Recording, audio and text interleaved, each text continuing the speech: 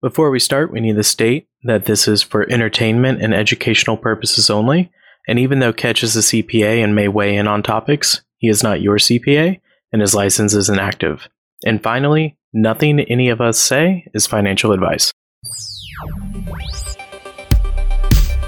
How they get into DeFi. Systematic pros, I think, is one of the most valuable things you can do. 100% good on the networks, and then just What they need to either do. The world's not ready for this. Also, a community. Do a lot of research. Welcome to Palisade Crypto. Welcome to episode 4 of Palisade Crypto's podcast. Today we're talking about crypto scams, what to look for, how to avoid them, and best practices. I'm Super Synapse, and today I'm joined with Algo, Dujo, Tuesdays, and Winston. Talking about crypto scams, what is a crypto scam? Yeah, I think that's a good place to start because I think sometimes it can be hard to tell. I mean, there are, crypto is deep and there's a lot of entry points. And I think that there's, a pretty big spectrum between like what are solid projects and what are scams. A lot of times in crypto, you're rewarded for being an early adopter and, jumping into things early can reap some of the biggest rewards, right? Like you often hear the phrase, with great risk comes great reward. And it is true, but it can also come with being scammed. So you have to be really careful. And I think part of it is just knowing what you're getting into, right? When you look at an initial project, when you're kind of in the assessment phase, before you jump into it, kind of ask yourself, like, what am I hoping to get out of this? Like, does this look reputable? Is this a long-term play or a short-term play? Because a lot of times in this space, one man's scam is, another man's, moonshot, right? It happens. So I think assessing projects is a good place to start. So yeah, what are some of the best practices that we use for assessing projects? I look for like a max supply. That's the first thing I look for. If there's a max supply of the token, tokenomics, distribution of the token. Those are a couple of things I kind of take a look at when I first look at a project. I know it's kind of getting into more complicated stuff, but usually going through some sort of audit. A lot of these tokens, the space is kind of endorsed having an audit for kind of any reputability. I do read through audits a lot of the time when it's a project that I'm brand new to. Key things that I look for in that audit, usually you can scroll down to like the last page, and whoever did that audit usually says like, here's the minor issues, here's like moderate issues, and here are major red flags. And those major red flags are always like the creators of the coin still have ability to mint more coins. So it's like, okay, well, to Winston's point of looking at market cap, if they say that there's only 10,000 tokens, and then they go and mint 17 billion, your value just dwindled and they were able to take all your money. So yeah, kind of getting used to reading those audits that are performed can be pretty helpful. So a term commonly used in the crypto space is rugged, especially when pertaining to scams. Can we kind of dive into the different kinds of rug pulls that people might find themselves stuck in?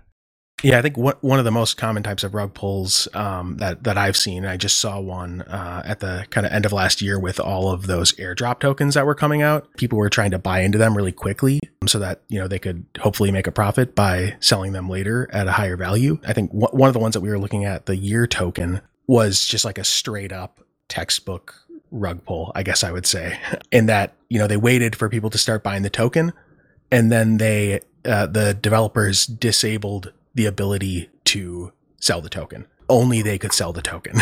I forgot about that, and we were watching it live, and I even remember them tweeting out something like, we're freezing the selling of tokens until we hit like I want to say it was like 10 million market cap or something like that.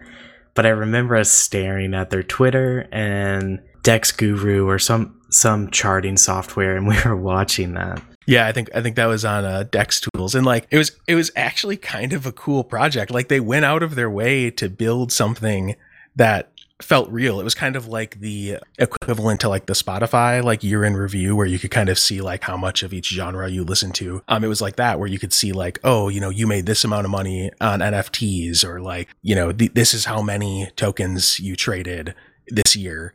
But yeah, then at kind of the end of it, it was just a massive rug pull. So yeah, we were watching the chart, we were seeing people buying, And then at some point we just saw, we were watching buys and sells. And then at some point we just saw green. It was only green.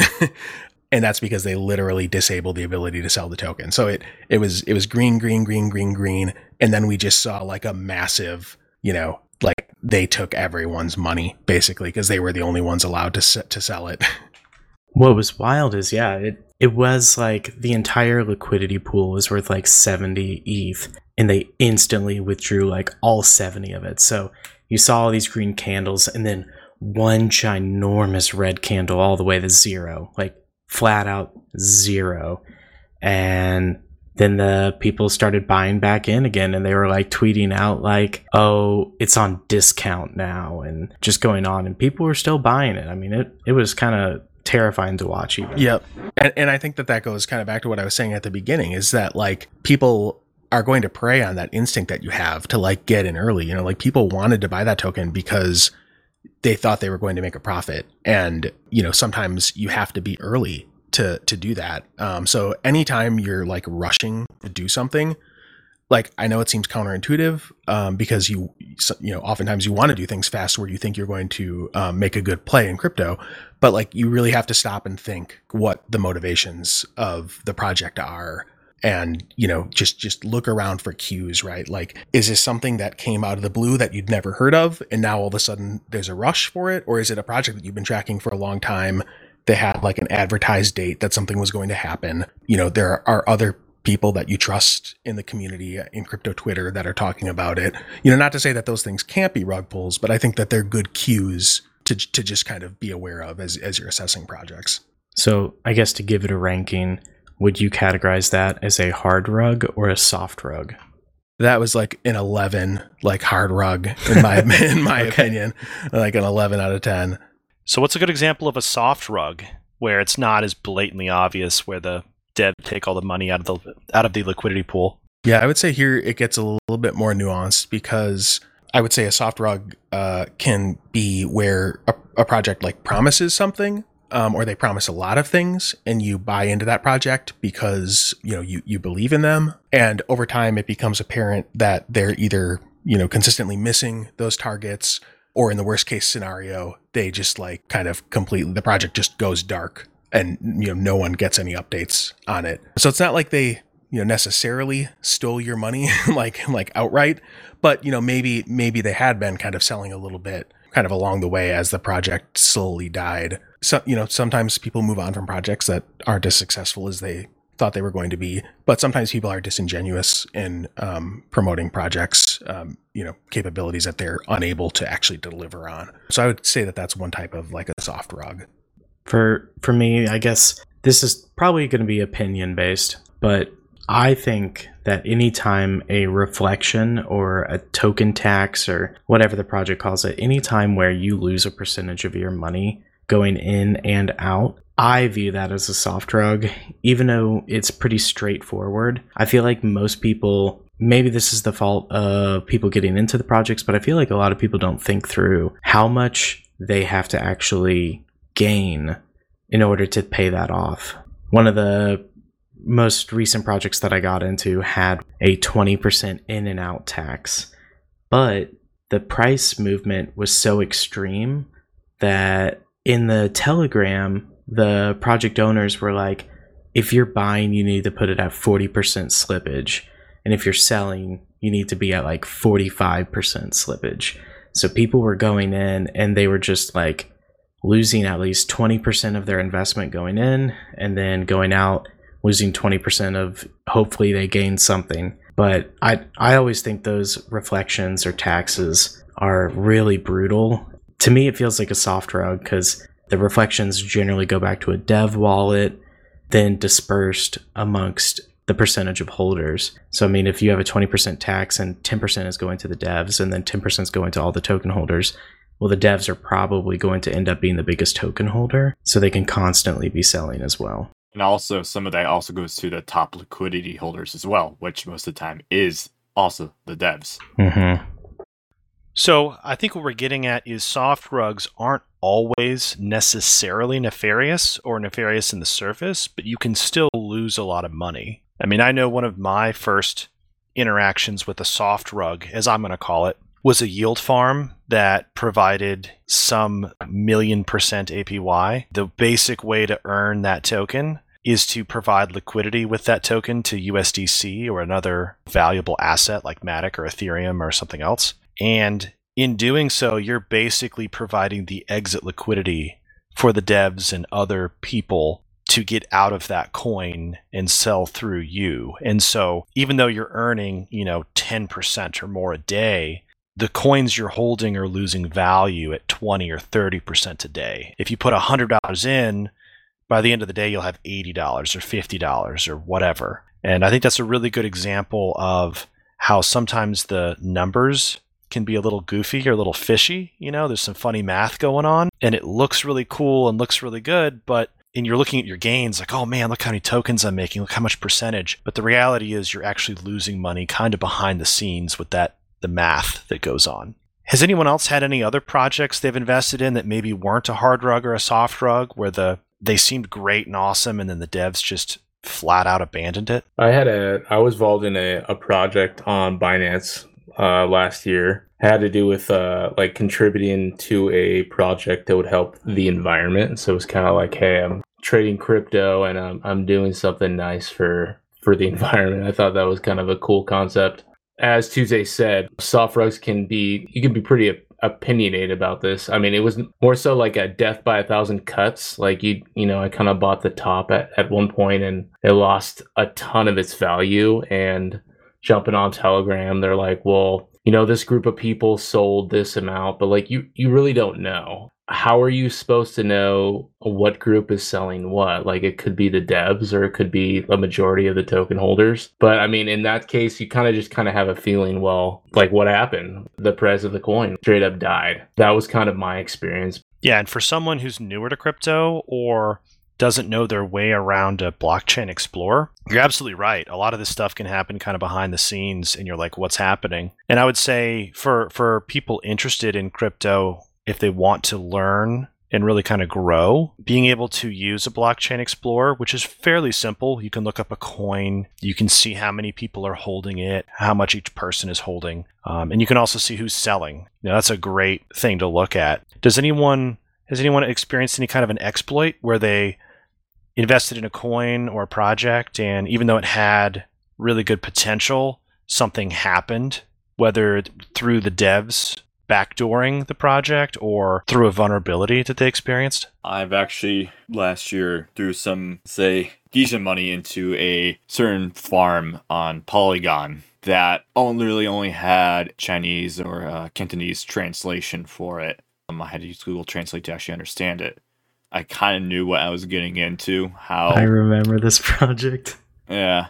How many red flags it threw, but I was like, I'm feeling spicy. And I over doubled my investment in there, but literally a week later after initially getting in, the whole site just disappeared. Found out that within the contracts itself, they literally had the developers coded in exit paths to mercy withdrawal liquidity, not back to their actual liquidity providers, but to their own wallets. It's one of those things that out of nowhere, stuff could just disappear. And your money can literally just go into the void within the blink of an eye. Yeah, I think that's one kind of just interesting part about crypto culture is like degen culture, I'll call it. I think like, in the heat of a bull run, you're up, your portfolio is looking really good.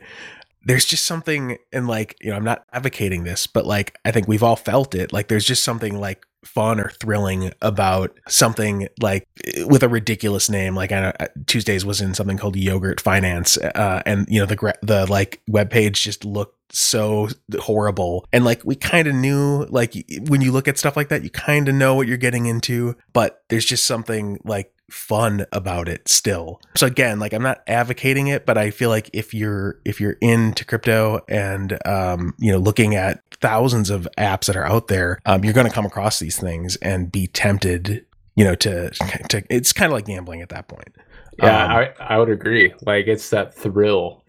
Like you look at it and you see they've already made 20 mistakes, or I've already shown that like, hey, this is not at all legitimate. You don't want to throw too much money at it, but Yeah, I would see that as gambling as a thrill, like like yogurt finance, for example. But going back to degen, maybe we want to tell the listeners what actually is a degen play, and maybe Algo, could you define that for us? So a degen play on Palisade, I'm known for my degen plays. That's who I am.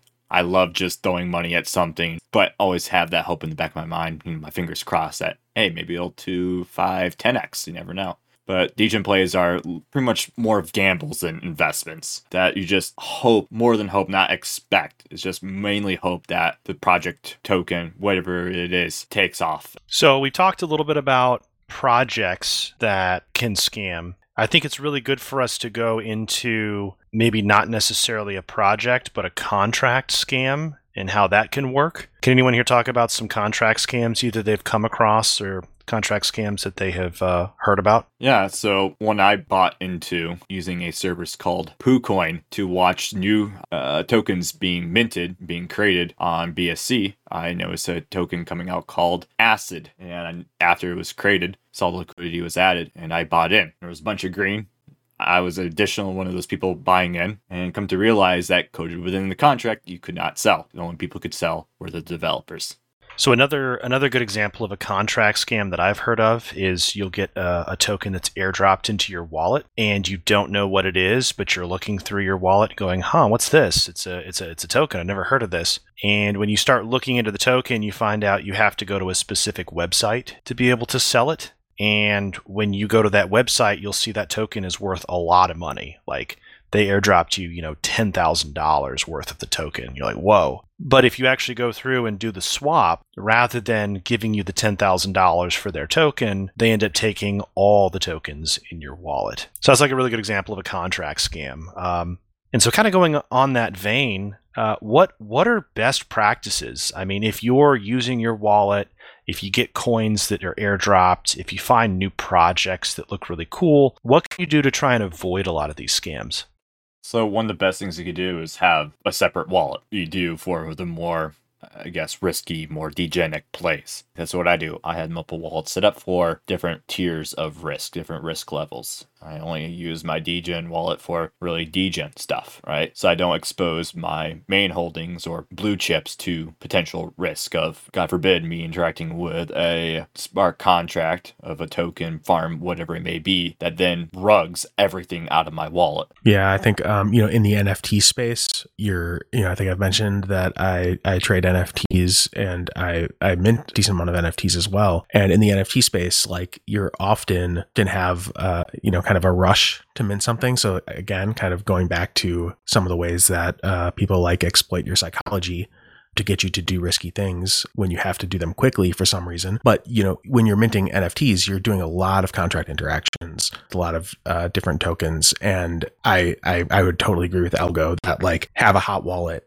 If you don't know what that is, listen to our, one of our last episodes about wallets, but have a wallet that you use that you interact with smart contracts and have wallets that you use that you never interact with smart contracts. So on my hardware wallet, I never interact with smart contracts on it just because, there's a chance of exploit there.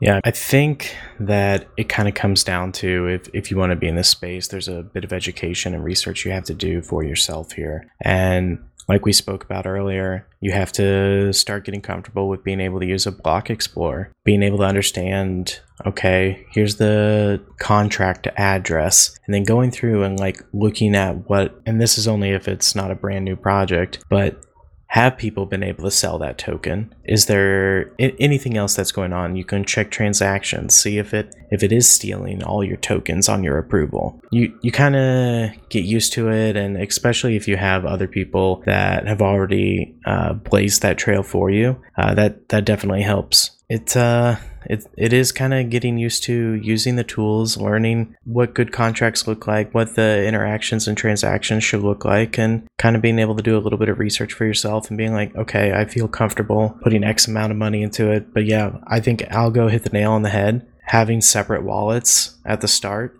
It's one of the things that luckily I never really got affected on when I started because I was only using one hot wallet. But yeah, having multiple wallets and eliminating a lot of that risk. I know that we all got into kind of a GameFi project and we all made separate wallets for it because we didn't know what we were even getting ourselves into. It turned out to be a lot of fun, but yeah, I think separate wallets is just massively important. So going kind of on the social engineering side of things, Dujo, let's say you have an NFT project you're interested in, or even a crypto project, and you're in their Telegram or their Discord. How do you know what's a good resource of information? Let's say you have a dev that DMs you, or a friend tells you about a project. How do you go about finding that legitimate project? Yeah, I think that's something that you really always have to be conscious of, even if you are tapped into like the official communities. Like, say you're in a project's Discord, you have to go off of those other cues too. Like, it's not good enough to just be in the Discord and see an announcement saying like, "Oh, we launched early," or "Oh, you can mint now. We moved the mint up," like out of nowhere for an NFT project. You have to be really cautious about that. And I would say the best advice that I would give is like you have to just stop and think again. Is this something that was communicated prior to it happening, or is this like a surprise? Is this something new? You have to rely not only on the official links in like a Discord or like an official link on like the official Twitter for projects, but also kind of that community aspect as well. Like, are there people that you follow, for instance, on Twitter that follow this other project that you're interested in? I think you can kind of use all of these cues to help gauge whether or not a project is valid or a scam. I think one of the most intense social engineerings that I've read about was an article that Dujo retweeted, or a thread that he retweeted, where someone explained that he's a developer for this project and he had an ENS name. And I think that this is definitely something that if you do have a public persona, obviously most of us have our ENS names publicly shown or displayed on our Twitters and things like that. But somebody had joined his Discord, volunteered to help out with their project, actually made content, like they did some video rendering that was actually some decent quality for the project. Yeah. And the person sat in their Discord and talked with this guy for like weeks and was like, "Hey, I'm also working on an NFT project. You guys seem great. I would love to gift one of these NFTs to you." And the guy's like, "Yeah, that sounds great. I mean, I've appreciated your help over the past couple weeks. I would love to see if I could help your NFT project." The guy was like, "Cool, what wallet can I send it to?" And this guy had multiple wallets. He's like, "Yeah, send it here." And the person did that, and they're like, "Oh, it's going to be a really valuable NFT one day, and there's going to be staking rewards. You should move it to your most secure wallet." And the guy's like, "I need to look into a few things before I do that, but sure, for now, but let me review it." And they just kept pushing it. And he was like, if they didn't push it so hard, maybe I would have moved it. Because I was like, oh, okay, well, I mean, staking rewards, that could earn a bit of money one day. And he looked into it. The like staking token approval of that NFT allowed for spending of every single asset like in the wallet. So it was like an NFT that gave you a token that could then steal everything in your wallet. He was like, "This is such an elaborate scam. The person even helped us on our project and made videos and all these things for us and was talking to us for weeks. And it was all an elaborate social engineering attempt to get his ETH." So yeah. I mean, it was wild. Yeah, it's totally wild. And, like obviously people who are, building projects or have really public personas are, maybe a little bit more susceptible to these things. But actually, I just remembered that I won like a Twitter giveaway for a project that Super Synapse is involved in. Oh, I remember this. I won the giveaway, and someone actually impersonated me on Super Synapse's Discord server to try to claim the NFT. And like, I mean, I know Super Synapse, so like we were able to work it out, but like there are people out there just like looking at tweets where people win giveaways and then trying to impersonate them on, whatever platforms these projects use. So it's like, it's pretty widespread. So you always have to remain vigilant. So like, give it some time. Like if you just met someone and they're trying to give you an NFT for doing nothing, or like they want to send you a token for doing nothing, or, Synapse mentioned it earlier, something just shows up in your wallet and you don't know why, you have to be, you have to take a step back and say, I'm going to give this some time. I'm going to think about this before I click this link or, try to trade this token.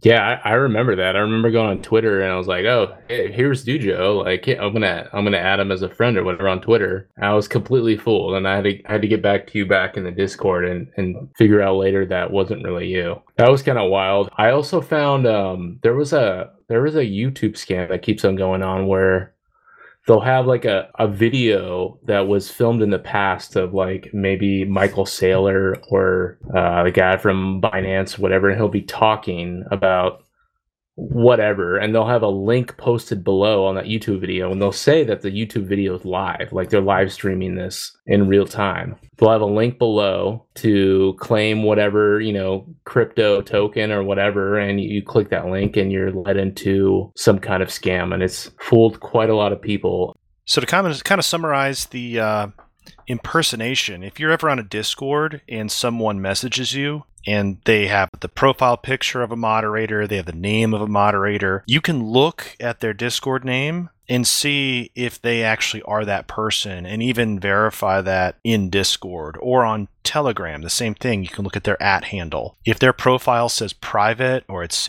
empty, big red flag right there. And I even many times will, instead of messaging the person that messaged me, I'll go to the dev or the person I want to talk to through the Discord or through the Telegram and message that person through there.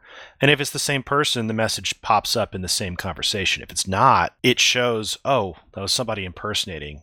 So we talked about a lot of different rug pulls, but I think another interesting topic is just like straight up like exploits. So like projects that don't have any ill intent whatsoever, but there is an exploit within their contract that allows, malicious actors to do things that were never planned as part of the project. So I think one really high profile exploit, and I mean, you can call it an exploit. I think it's a little bit of a gray area, but one of them was with the OpenSea contract. So OpenSea migrated recently to a new contract, and that was in part because of this kind of like high profile exploit that was going around, where if you had an NFT in your wallet and say you like maybe you bought a Bored Ape early, quote unquote, and you listed it for 5 ETH, and then you decided, oh man, these things are going up, I really don't want to sell this, so I'm going to move this Bored Ape to my hardware wallet and just let it sit there. So you do that, and then maybe a few months go by and you're thinking, wow, like now I can sell this Bored Ape for a lot more.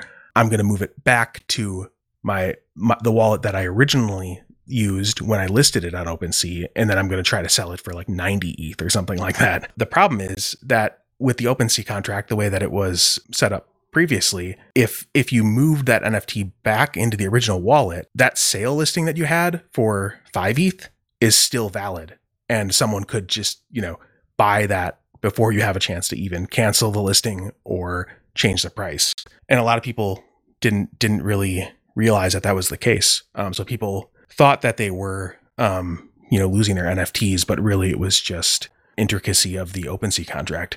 Another common OpenSea exploit, we'll say, is like high frequency changing of sell prices. So like people will list something for like 0.1 ETH and then really quickly change it to 1 ETH or 10 ETH or something like that. And the problem with that is that sometimes OpenSea can be slow to update the like what you see on the front end when you're buying. So I think just another really good like general like Web3 hygiene practice is always read MetaMask. Like, do not trust the front end. So when you click buy on OpenSea and it says 0.1 ETH, that's great. But when your wallet pops up, read what it actually says. Read that you're actually paying 0.1 ETH and not 1 ETH or 10 ETH. And I try to make that like standard practice. I sometimes will catch myself like when I'm doing something like kind of monotonous, like, oh, I go to Balancer to claim my Balancer reward. I'm not necessarily worried about Balancer exploiting me, but I anytime I feel like I'm like really quick to the trigger on those approvals without actually reading the dialogue, I take a step back and say like, hey, like this is something really important. That's what really matters, is when you're making an interaction through your wallet, you really have to read those, make sure that you're doing what the website says you're doing. As we wrap things up today, we talked about a lot of different types of crypto scams out there, whether it's hard rugs, soft rugs, or exploits. There's a lot of precautions that you can take to help safeguard your assets. Separate wallets couldn't be stressed enough. Have a separate hardware wallet for those assets or your larger holdings that would really ruin your day or week or even year if you lost those. Having a separate hardware wallet for your blue chips and things that you just don't want to lose. Another precaution that you can take is going through what contracts and token approvals you've given for your wallet. You're able to use tools like DBank or Etherscan that actually display everything that you've given your wallet permission to, and you can go in and revoke that. If you are like us and interact with the blockchain a lot, you can have hundreds or thousands of permissions sitting out there, and it is worth the time to go through, revoke those permissions, be sure that you're still not giving access to your wallet to projects or websites that you no longer use. That's just one way to kind of harden your wallet from being exposed. Another huge help to yourself is to learn the tools that are already out there to help give you an advantage on your own security. Block explorers give you a lot of information, and they are a little intimidating to start out with.